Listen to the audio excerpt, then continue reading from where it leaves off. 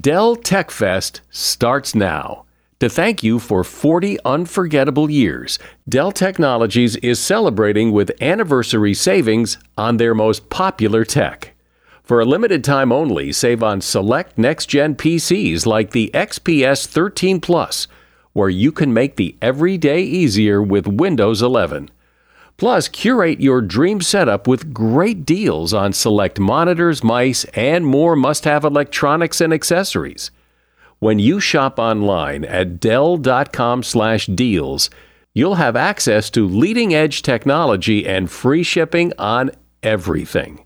Again, that's Dell.com/deals. Today on Something You Should Know, how to make a great first impression every time.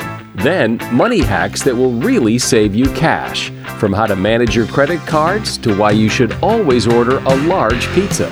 When you order a larger size pizza, their biggest pizza is going to give you the more meat, cheese, sauce, and dough for the money, because the surface area is just so much greater on a larger pie.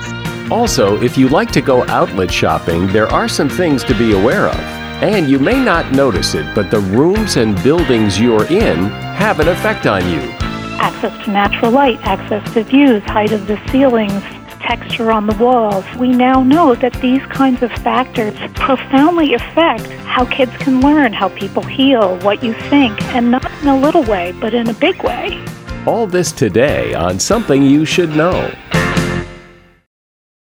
Always find what you love and love what you find at Total Wine & More. With so many great bottles to choose from at the lowest price, it's easy to find your favorite Cabernet or Chardonnay. Or maybe you're more of a whiskey drinker. One of their single-barrel bourbons is sure to please. With a little help from one of their friendly guides, find the perfect bottle that's just right for you. Hosting friends or family and don't have time to shop in-store? No problem. Total Wine & More makes it easy to get everything you need for any occasion with curbside pickup and delivery. But you know what the best thing about shopping at Total Wine & More is? That every bottle comes with the confidence of knowing you just found something amazing. With the lowest prices for over 30 years, find what you love and love what you find. Only at Total Wine & More. Curbside pickup and delivery available in most areas. Visit TotalWine.com to learn more. Spirits not sold in Virginia and North Carolina. Drink responsibly. B21. Something you should know. Fascinating intel, the world's top experts, and practical advice you can use in your life. Today, Something You Should Know with Mike Carruthers. Hi, welcome. There's been a flurry of reviews left on Apple Podcasts and a couple of other places, but I was just looking at the ones on Apple Podcasts before I started this episode, and they've been very complimentary about this podcast and about me, and thank you so much if you're one of the people who left one of those reviews. And if you haven't left a review, I always encourage you to do so. Having a lot of ratings and reviews helps us out. And of course, it's nice to read nice things about me and the podcast. But it's also helpful because I read them all, positive and negative, and I take all of that in, and I think it helps us create a better program. First up today, your appearance really does matter, according to image consultant Sherry Maisanoff. She says people decide 3 things about you within the first 30 seconds of meeting you, whether they're accurate or not. And all 3 are based on how well-dressed and how well-groomed you are. First, education level. The better your appearance, people assume you have a higher level of education. Number 2, socioeconomic status. The better dressed you are, the higher socioeconomic level you are perceived to have. And third, desirability. In a professional environment, the more professional you look, the more desirable you will appear. Women who wear tasteful makeup earn 20 to 30% more than women who wear too much makeup or none at all. Too much or no makeup sends out a message of low self-esteem. And that is something you should know. I bet just about everybody wishes they handled their money a little better. I mean, how many times have you regretted wasting money on something, or that time when you paid too much for something, or you wish you had bought that car when you had the chance, or wish you'd never bought that car when you did? Money decisions can be tough. And here with some very practical help is Lisa Rowan. She's a writer and editor. She's also a podcaster. She has a podcast called Pop Fashion. And she has researched and written a book called Money Hacks, 275 plus ways to decrease spending, increase savings, and make your money work for you. Hi, Lisa. Thank you so much for having me. So you've researched all these ways people can optimize their money, because I assume we aren't particularly, or many of us aren't particularly good at optimizing our money.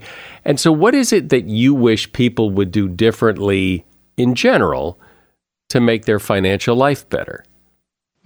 If only they would stop avoiding thinking about their money. It is just so easy to ignore problems that you might have. And that's not to say that everyone is in a dire financial situation, but people will spend a lot of time ignoring how much money they're putting into their retirement account or how much they're saving. And if they just spent a little more time hanging out with their money, I like to say, it would be a lot easier for them to anticipate problems, be able to put solutions into place, and really have a much easier life. A lot of it comes down to sitting down, taking time. I always tell people to pour a glass of wine or a cup of coffee, get a cookie, and just sit down with your money and be able to spend some time with it. And know that not every month is going to be the same, and that's okay. You can't set a budget and then forget it and expect it to run itself. You're going to have to maintain it like you would a garden. So let's dive into some of the specific hacks that you uncovered, because these are really good. And let's start with a problem that fortunately hasn't happened to me too many times, but I hate it when a bill doesn't get paid. Either, the bill got stuck under a stack of papers, or it got lost in the mail if it was paid by mail, or I forgot to hit submit on my online bill payer. Whatever the reason, the bill doesn't get paid. I get hit with late charges, and I hate that because, it was my fault and I should have known better. It's really tough because no matter how many gatekeepers you put into place, whether it's a reminder on your phone or something scrawled into your calendar, everyone messes up at some point, right? So the best thing to do is not to get too hard on yourself. Don't beat yourself up that you made these mistakes, but think about how you can make a change later.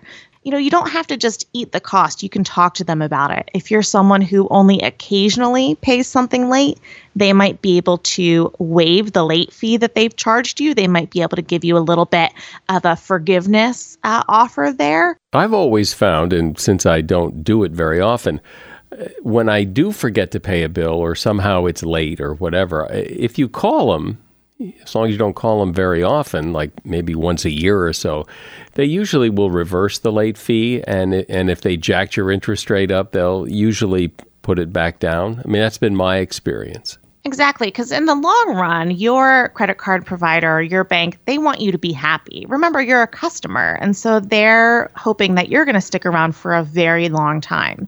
So the more that they're willing to work with you to manage your finances and the situation that you're in, the more you're willing to turn around to your friends and say, I had a great experience with Bank X. If you're looking for a new bank, I would recommend them. They were really great with me. So it's always worth having the phone call. I would say the one caveat to know is that some of them have rules where you can only get those fees waived once or twice a year, like you mentioned. So if you have recently called and asked for a little bit of leeway, and you're planning to call again, don't expect them to be as willing to help you out. But if it's truly an occasional thing, they're probably going to work with you. What's the 10-10 rule? The 10-10 rule is if you are shopping, if you're an impulse shopper, which a lot of times I can be one, I like to go out and have a good time and come home with a bunch of bags from a bunch of boutiques. But if you want to get yourself under control, wait for 10 minutes. So you sort of give yourself a timeout and you say, I'm going to wait 10 minutes. I'm going to step outside this store, or I'm going to, just step over here for a minute and sort of cool my jets and think about whether I really want to purchase this item. After 10 minutes, if I still want to get the item, I can go ahead and get it, but there's a monetary catch there.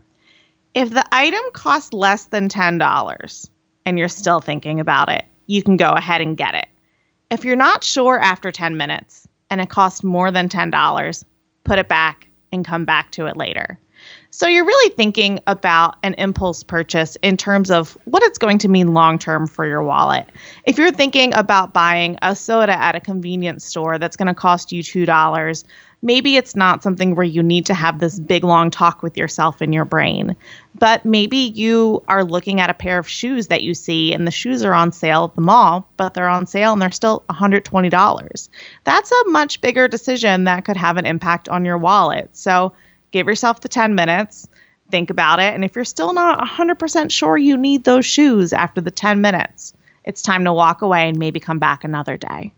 Generally, I believe people think that signing up for credit card rewards where, you get 5% off grocery stores this month or 5% off your Starbucks bill this month if you use that card, that generally that's a good thing to do. Is that a good thing to do? Usually it's a good thing, but you have to keep in mind that banks and credit unions and credit card providers, they all know that we love to play games and win at games. So if you know that you're going to get 5% off each time you shop at maybe the same grocery store, a particular grocery store, well, you're going to want to drive the extra mile or two to get to that one. So you could, in the quest for getting these rewards and sort of winning the game that your bank has set up for you, you could find that you're spending more money in the long run. So if you look at your spending and see that, you're going a little too far in order to earn those rewards, it's time to take a step back and see if they're a really good match for you, because it sounds like they may not be a good match. There may be another bank or another credit card that has rewards that are more in line with what you're spending and where you're going, and it makes a more natural fit. But it's tough when they're sending you those emails all the time and they make it seem so easy to earn these rewards, to earn this cash back, but you don't earn anything unless you spend money, and that can get a lot of people into trouble. One of your recommended hacks is to keep larger bills in your wallet, which seems a little counterintuitive, like maybe you would want to not have big bills, because if you have big bills, you could spend them. So explain that one. Sure. I will give you one of the ones from the Curb Mindless Spending chapter, which is to carry larger bills in your wallet. It's something that seems so counterintuitive that if you're going to put a $20 bill or a $50 bill in your wallet, that's going to stop you from spending. You think, oh gosh, if I have the money, it's there, I'm going to spend it.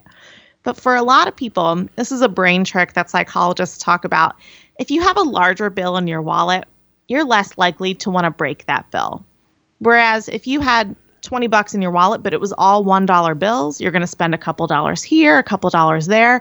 You're going to come home at the end of the day and have maybe $4 left, and you'll wonder where all of your money went. If you have a larger bill in your wallet and you have to think long and hard about what you're spending that cash on, it's going to make you pause for a moment before making that purchase, which I think is really helpful. But that is particularly for someone who, might use a lot of cash. I'm someone who uses cash sometimes, but not all the time. So it's a sort of your mileage may vary thing depending on your personal habits and how often you hit the ATM. Well, one thing I've noticed as I've used less and less cash over the years, it's just easier to swipe a card or use Apple Pay or something because it's easier. And because it's easier, I often wonder if I'm spending more than if I did actually have to put the cash down on the table. It is a lot easier, but then you reach the end of the day or the end of the week and you don't even remember where you went, especially because a lot of places will email you a receipt or text you a receipt. So you don't have that thing in your hand that reminds you what you did. So it really puts the onus on you as a consumer to think back, whether it's on a daily basis or a weekly basis, to look at what you spent. Where did your money go? Was it worth it? Did you see anything you want to change for later? And it's, digital tools make it really easy to spend. They also make it really easy to save, but it's still up to you and your human brain to be thinking about how to do all that wisely. Why should I fill up my tank on Monday and buy the biggest pizza? Oh man, you're hitting on all my favorites. I love this. So, filling up your tank on Monday is great because everyone knows that you do all your fun stuff on the weekend. So on Fridays and Saturdays, and even Thursdays sometimes, gas stations know that you're about to fill up your car and maybe you're going to go away for the weekend or you're going to run a whole bunch of errands. And they know that you're not really going to be worried about the price of gas because you've got plans that you've got to get to. So they jack up the price a little bit. You might not notice it because it's a couple of cents here or there, but gallon after gallon, that adds up. Meanwhile, gas stations tend to lower the prices per gallon on Monday morning. So if you fill up on your way to work or after you've dropped off the kids at school, you're more likely to save back that couple of cents per gallon than if you had filled up on Thursday or Friday. So unless you're planning on taking a big road trip on the weekend, I say plan to fill up at the beginning of the week.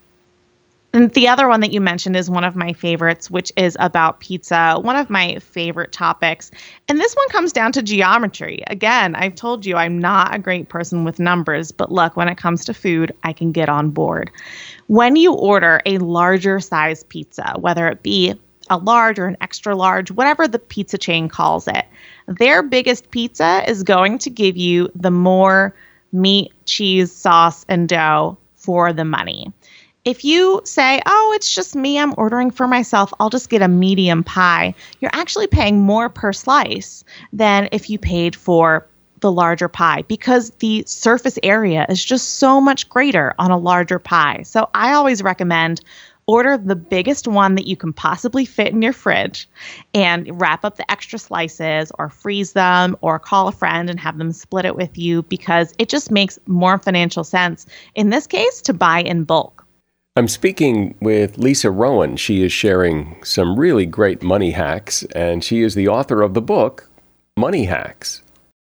If you need to hire, you need Indeed. Indeed is your matching and hiring platform with over 350 million global monthly visitors according to Indeed data and a matching engine that helps you find quality candidates fast. And Indeed doesn't just help you hire faster. 93% of employers agree Indeed delivers the highest quality matches compared to other job sites, according to a recent Indeed survey. With Indeed, everything hiring is all in one place, and it makes it so easy. Leveraging over 140 million qualifications and preferences each day, Indeed's matching engine is constantly learning from your preferences. The more you use Indeed, the better it gets. Join the more than 3.5 million businesses worldwide that use Indeed to hire great talent fast. And listeners of this show will get a $75 sponsored job credit to get your jobs more visibility at Indeed.com/podcast. Just go to Indeed.com/podcast right now and support our show by saying you heard about Indeed on this podcast. Terms and conditions apply. Indeed.com/podcast. Need to hire? You need Indeed.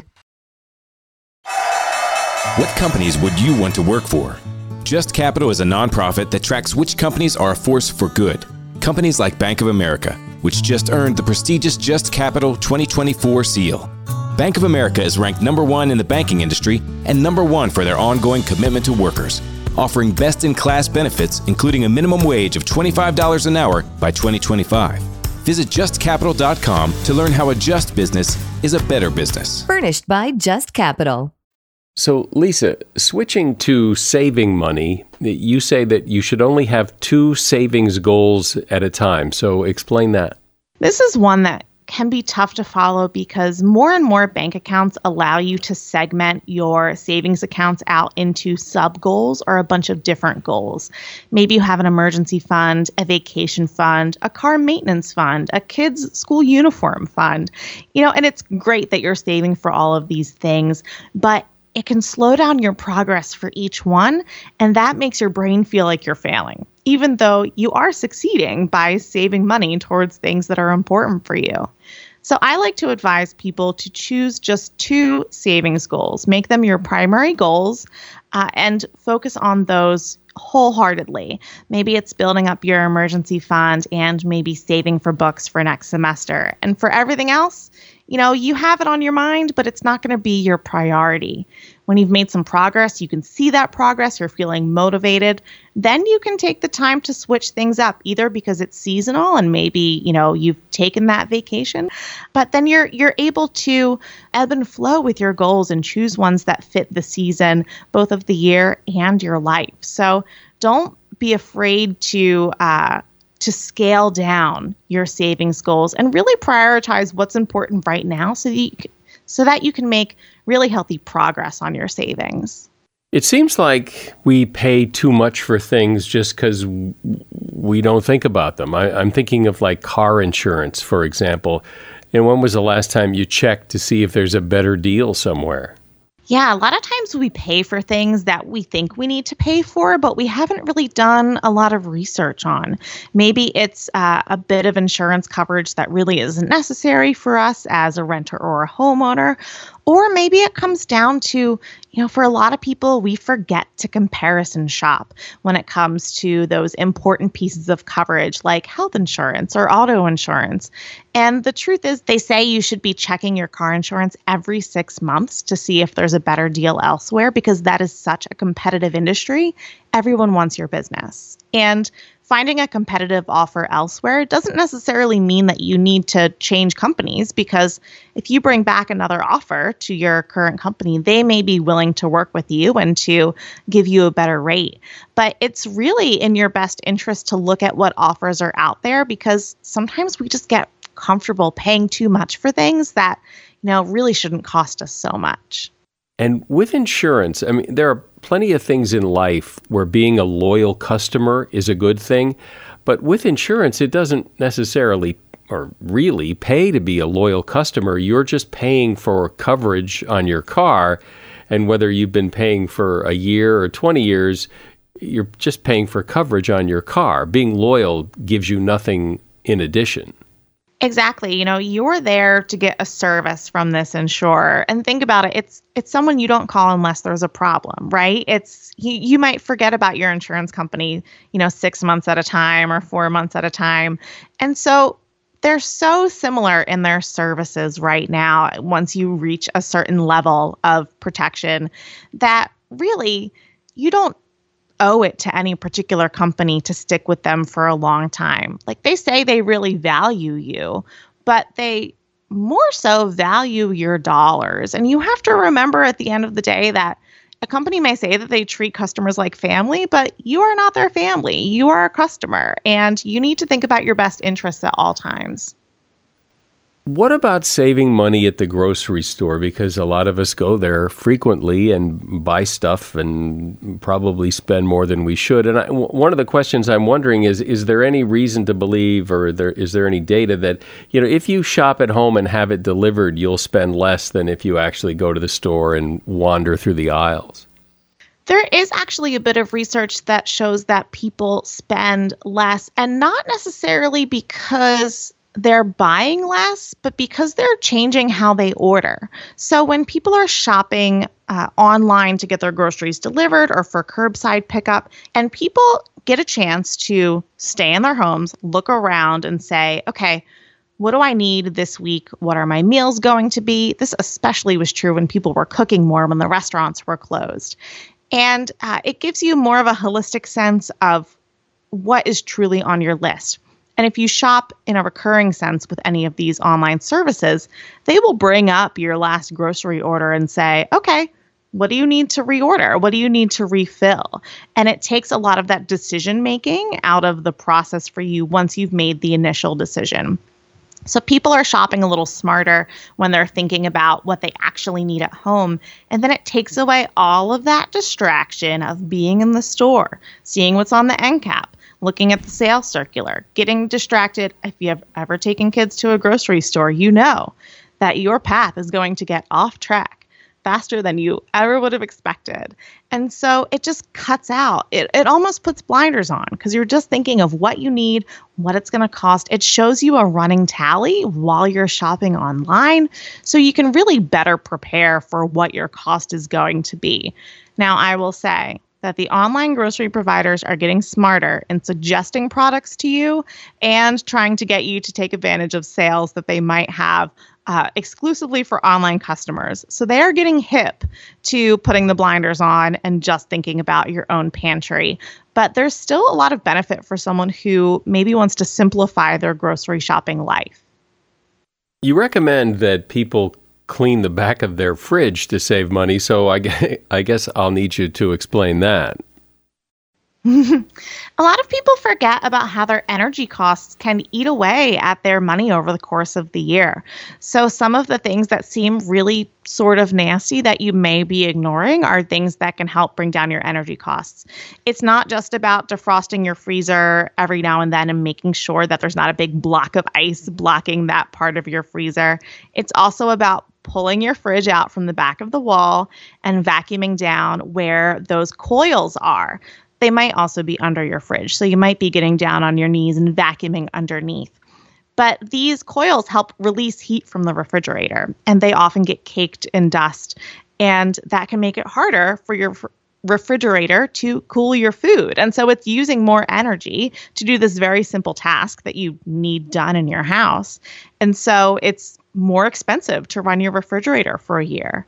The same goes for cleaning out and switching your air filters. There's a small cost to an air filter, but it keeps things running in a more optimized way. And if you can do these things and really keep up with your living space, it can reduce those energy costs. And one thing I think people wonder about is when you get those credit card offers in the mail and to transfer a balance and it's 0% for 6 months, a year, is there a trick to this, or is that actually as good as it sounds? It does sound great. I've taken advantage of a lot of them when trying to get out of debt over the years, and they work great if you have a plan. So here's the thing. If you can set a plan and pay off whatever debt you've put on that 0% offer in 6 months, 12 months, 18 months, it depends. They all vary. If you know that you can pay off the money in that amount of time, it's a great deal. But banks and credit card companies know that most of the people who take advantage of that offer will not make good on it. And so when the offer is up, they'll go back to their regular interest rate of 16 or 20%. And then the credit card company makes money off you again. So it's one of those things that they do to make sure that you're a happy customer. You know that you got a great deal on your interest rate for a while, and you're so happy that you have this opportunity to save money while you're paying down maybe a big bill or a couple of bills. But the bank knows that they, at some point, maybe they're not going to make money off you, but they're going to make money off somebody who takes that offer. And lastly, why should I keep my oldest credit card? Your credit score depends on sort of a pie chart of factors, and one of them is the age of your credit overall. So if you're someone who just graduated from college and maybe you've got 3 credit cards because you're excited to be out in the world, the credit card companies and the credit bureaus know that you're still new to getting to know credit, and you might be more risky for slipping up and making a bunch of charges, maybe being late. And that can impact your credit score. It can make it go down because you have less experience with credit. Meanwhile, say you take that first credit card you opened at 22 and you keep it until you're 32, 42, 52. It shows the credit card company and then the credit bureaus that you're so responsible. You've had this credit card for a long time. You've managed your bill. You've paid it on time. Maybe you don't charge a lot on it anymore. You just kind of keep it in your back pocket. But by having it, you're showing the length of your credit history, the length of your responsibility, and you are lengthening that average overall of your credit history when it is added into that calculation for your credit score.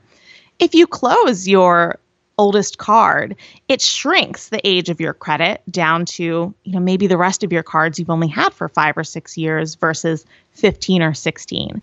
Well, there are few topics that are more important to people than their money and what to do with it and how to keep more of it. And this has been really helpful. Lisa Rowan has been my guest. The name of her book is Money Hacks, 275 plus ways to decrease spending, increase savings, and make your money work for you. And you'll find a link to that book in the show notes. Thank you, Lisa. Thank you for being here. Awesome. Thanks so much for having me.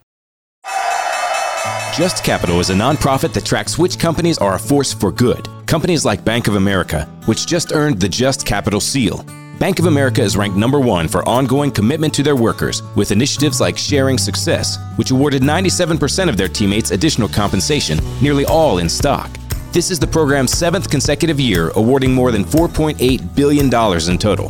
Visit JustCapital.com to learn how a just business is a better business. Furnished by Just Capital. Hi there. Sorry for the interruption, but are you enjoying this show on Google Podcasts? You should know that the Google Podcasts app is going away this spring.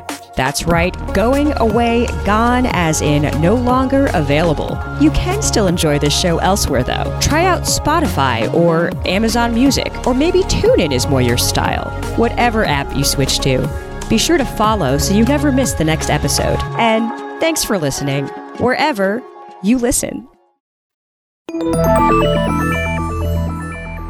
The buildings and spaces we find ourselves in have an impact on us.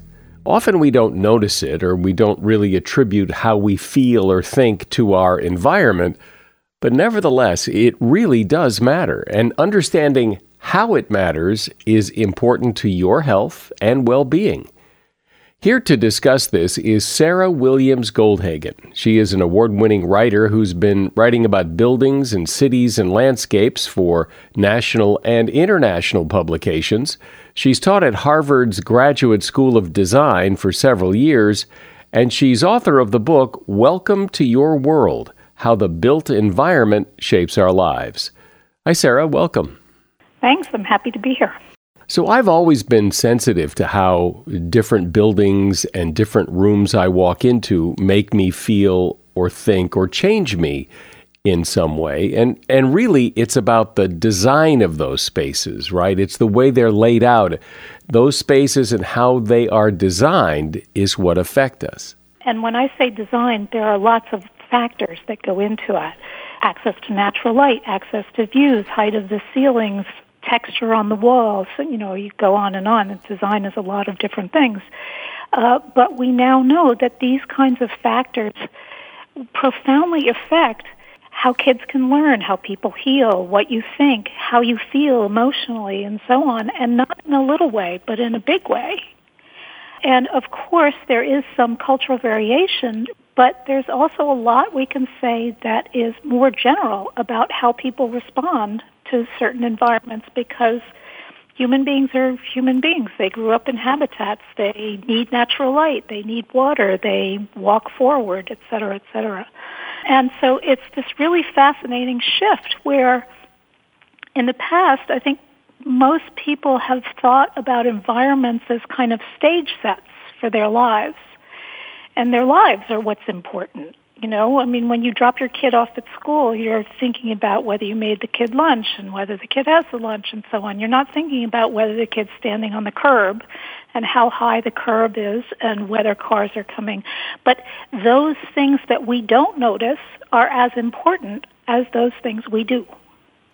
And so can you give me some very specific examples of how these kind of environmental factors affect people? The field was really kicked off with a study in the 1980s of a group of patients who were recovering from gallbladder surgery.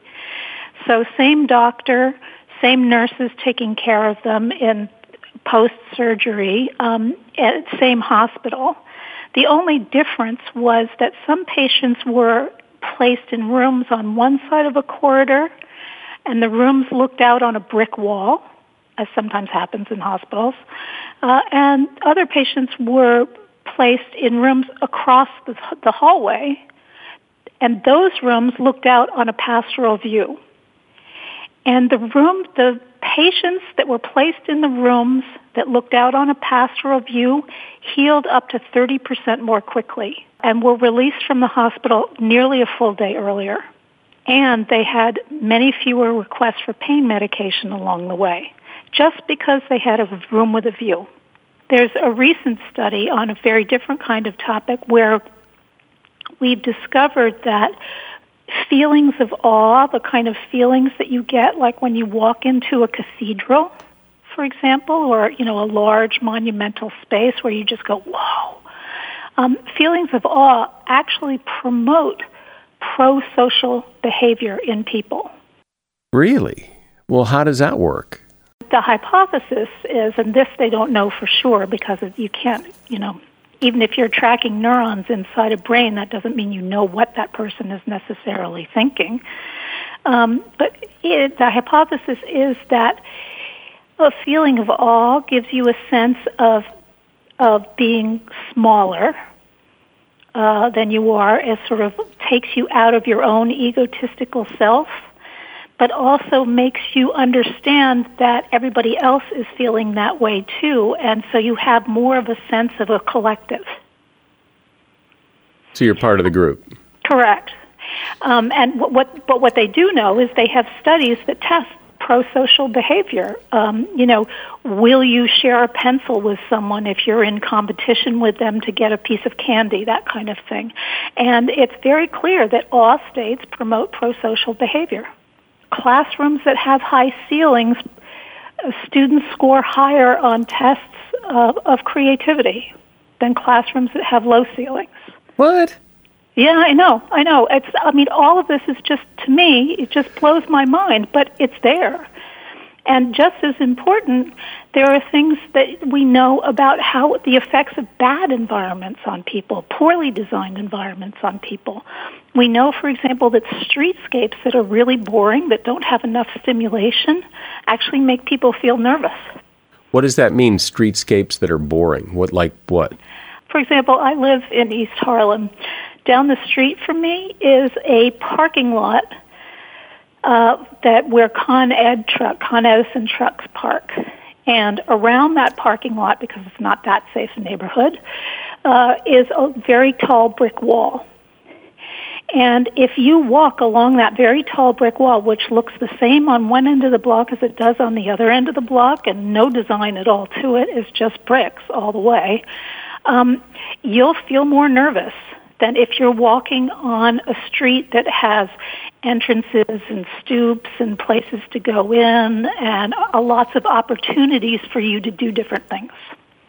But it does seem that, for example, how creative a child is has much more to do with perhaps their environment at home or who they hang out with or their genetics, much more than the height of the ceiling in their classroom.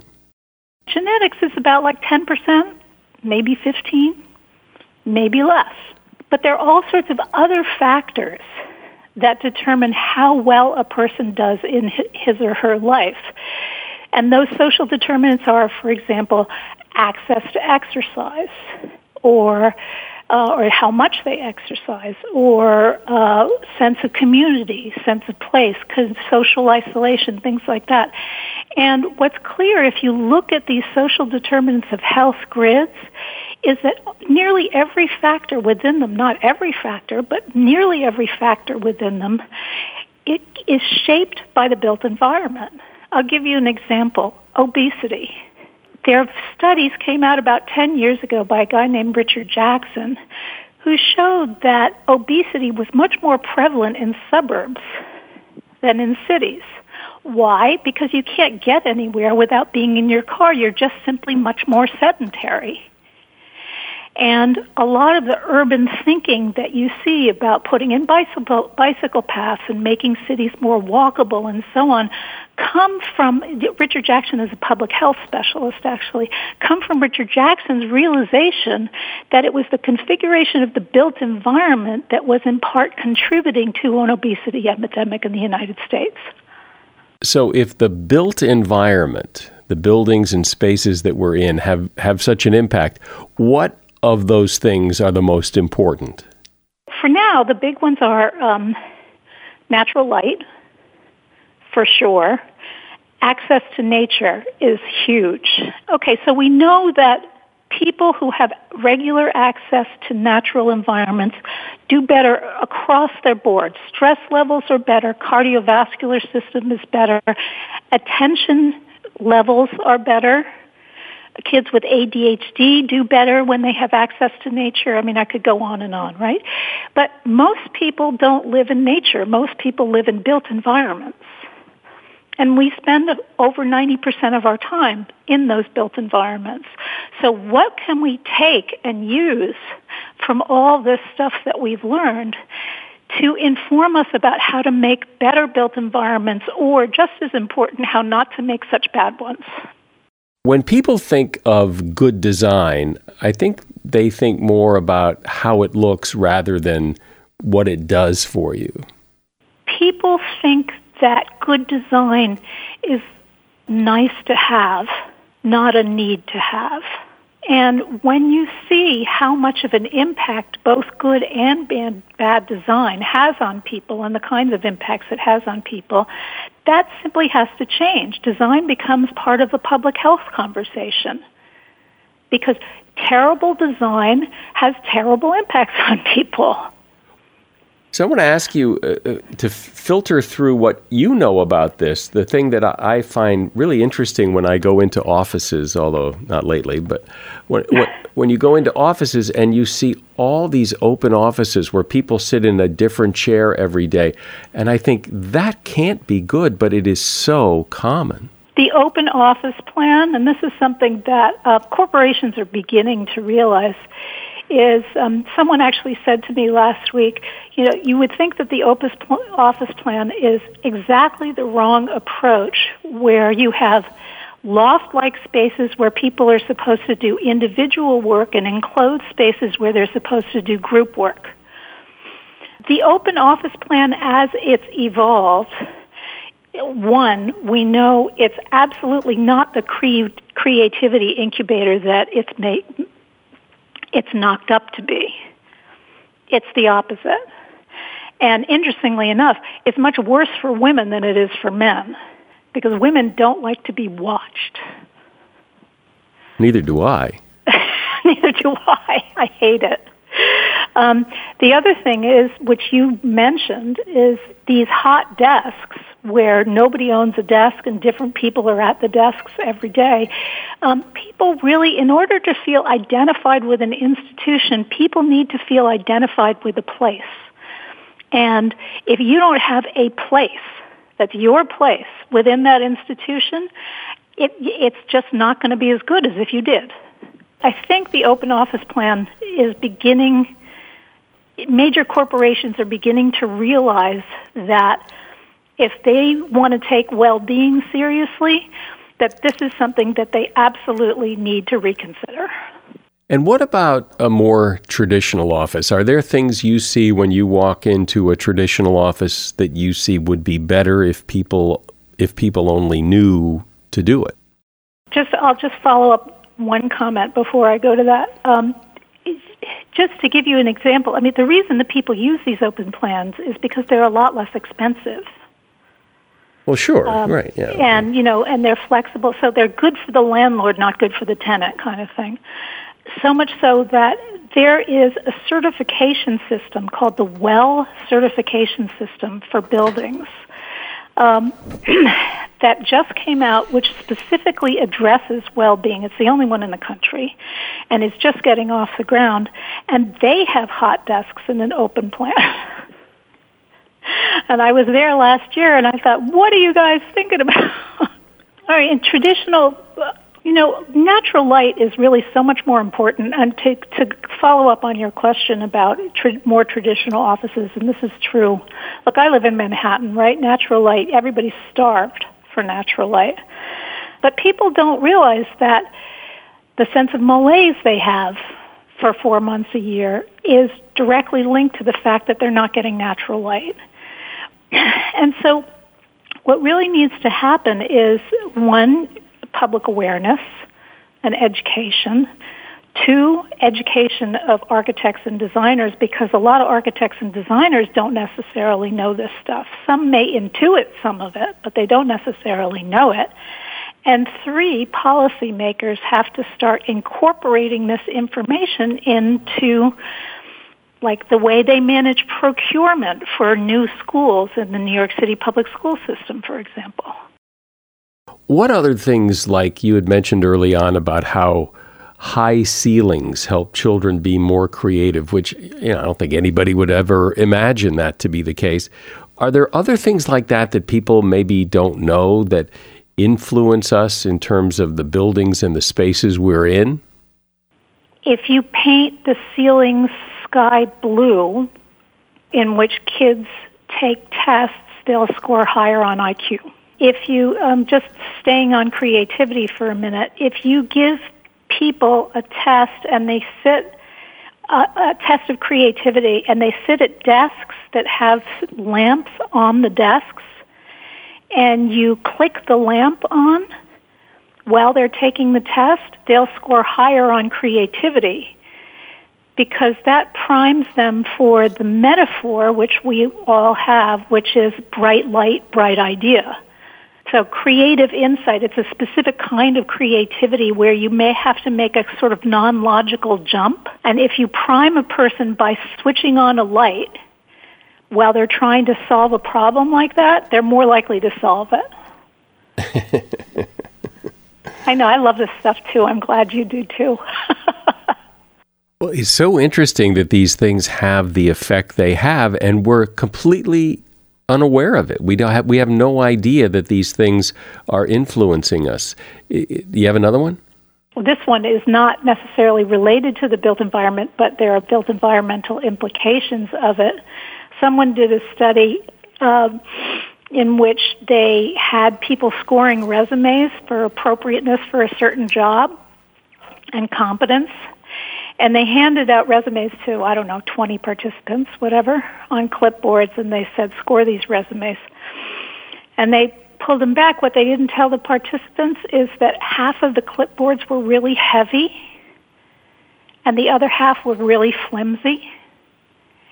And the people who had the heavy clipboards consistently scored their candidates as more substantive and competent. That's very strange. Well, it is and it's not. We really think metaphorically, actually, and the metaphors that we use are often based in our own, this sounds sort of academic and jargony, but they're based in our own embodiment. And the fact of the matter is our experience is that things that are weighty are more substantive. And there's no reason, if you think about it in terms of the kinds of associations that people make, it's not that huge a leap to think, someone who felt more substantive seemed more substantive. Well, this is really interesting because the environments we're in clearly do affect us, all of us, and yet those effects essentially are under the radar. We don't notice them. We don't consciously think about them. So it's good to talk about them so we're more aware. My guest is Sarah Williams Goldhagen. She's an award-winning writer who has written about buildings, cities, and landscapes for national and international publications. She taught at the Harvard University's Graduate School of Design for several years, and she's author of the book, Welcome to Your World, How the Built Environment Shapes Our Lives. You'll find a link to that book in the show notes. Thank you, Sarah. Thanks for being here. Okay, well, this was fun. I'm glad that we spoke. Outlet shopping. You find some friends, you pick a day, you pitch in for gas, and you all hit the road to the outlet stores. Ever wonder why outlet stores are always out in the middle of nowhere? Well, first of all, the real estate is cheaper for them, but more importantly, the more effort it takes you to get there, the more you're likely to spend. It's true that you can find some great deals at the outlets, but face it, even if you don't find exactly what you're looking for, you're not likely to come home empty-handed after you've made a whole day of this trip. Research shows that people spend up to 80% more at an outlet mall than at a local mall. The word outlet alone is often used to get your business. We tend to associate it with lower prices on big-name quality brands. But it turns out that many stores actually produce lower quality merchandise specifically for their outlet stores. And that is something you should know. We bring you this podcast 3 times a week. Every single week, I ask nothing in return other than you share this podcast with someone you know. I'm Mike Carruthers. Thanks for listening today to Something You Should Know. No matter what moves you made last year, TurboTax experts make them count. Did you maybe buy a second property to rent out? That's a move. Did you go back to school to get your degree? That too is a move, a smart move. Did you commute to work across state lines? You see, that's a move. Did you relocate for a fresh start? Well, that's the definition of a move. Maybe you moved into a houseboat instead of a house. Or perhaps you crushed it in the stock market in 2023. TurboTax experts make all your moves count. getting you every credit and deduction you deserve, filing with 100% accuracy, and getting your max refund guaranteed. Switch to TurboTax, make your moves, and they will make them count. See guarantee details at turbotax.com/guarantees. Experts only available with TurboTax Live. Movies, TV shows, books, podcasts, and more. It's What Women Binge with Melissa Joan Hart and her friend Amanda Lee. We have Lauren Bosworth with us. Yay! The Hills. So what is like your number one question from fans? The primary question I still get asked was, "What is it real?" In 2024, to me, is a surprising question to get because I feel like everybody has been through the reality TV gauntlet at this point. What Women Binge, wherever you listen.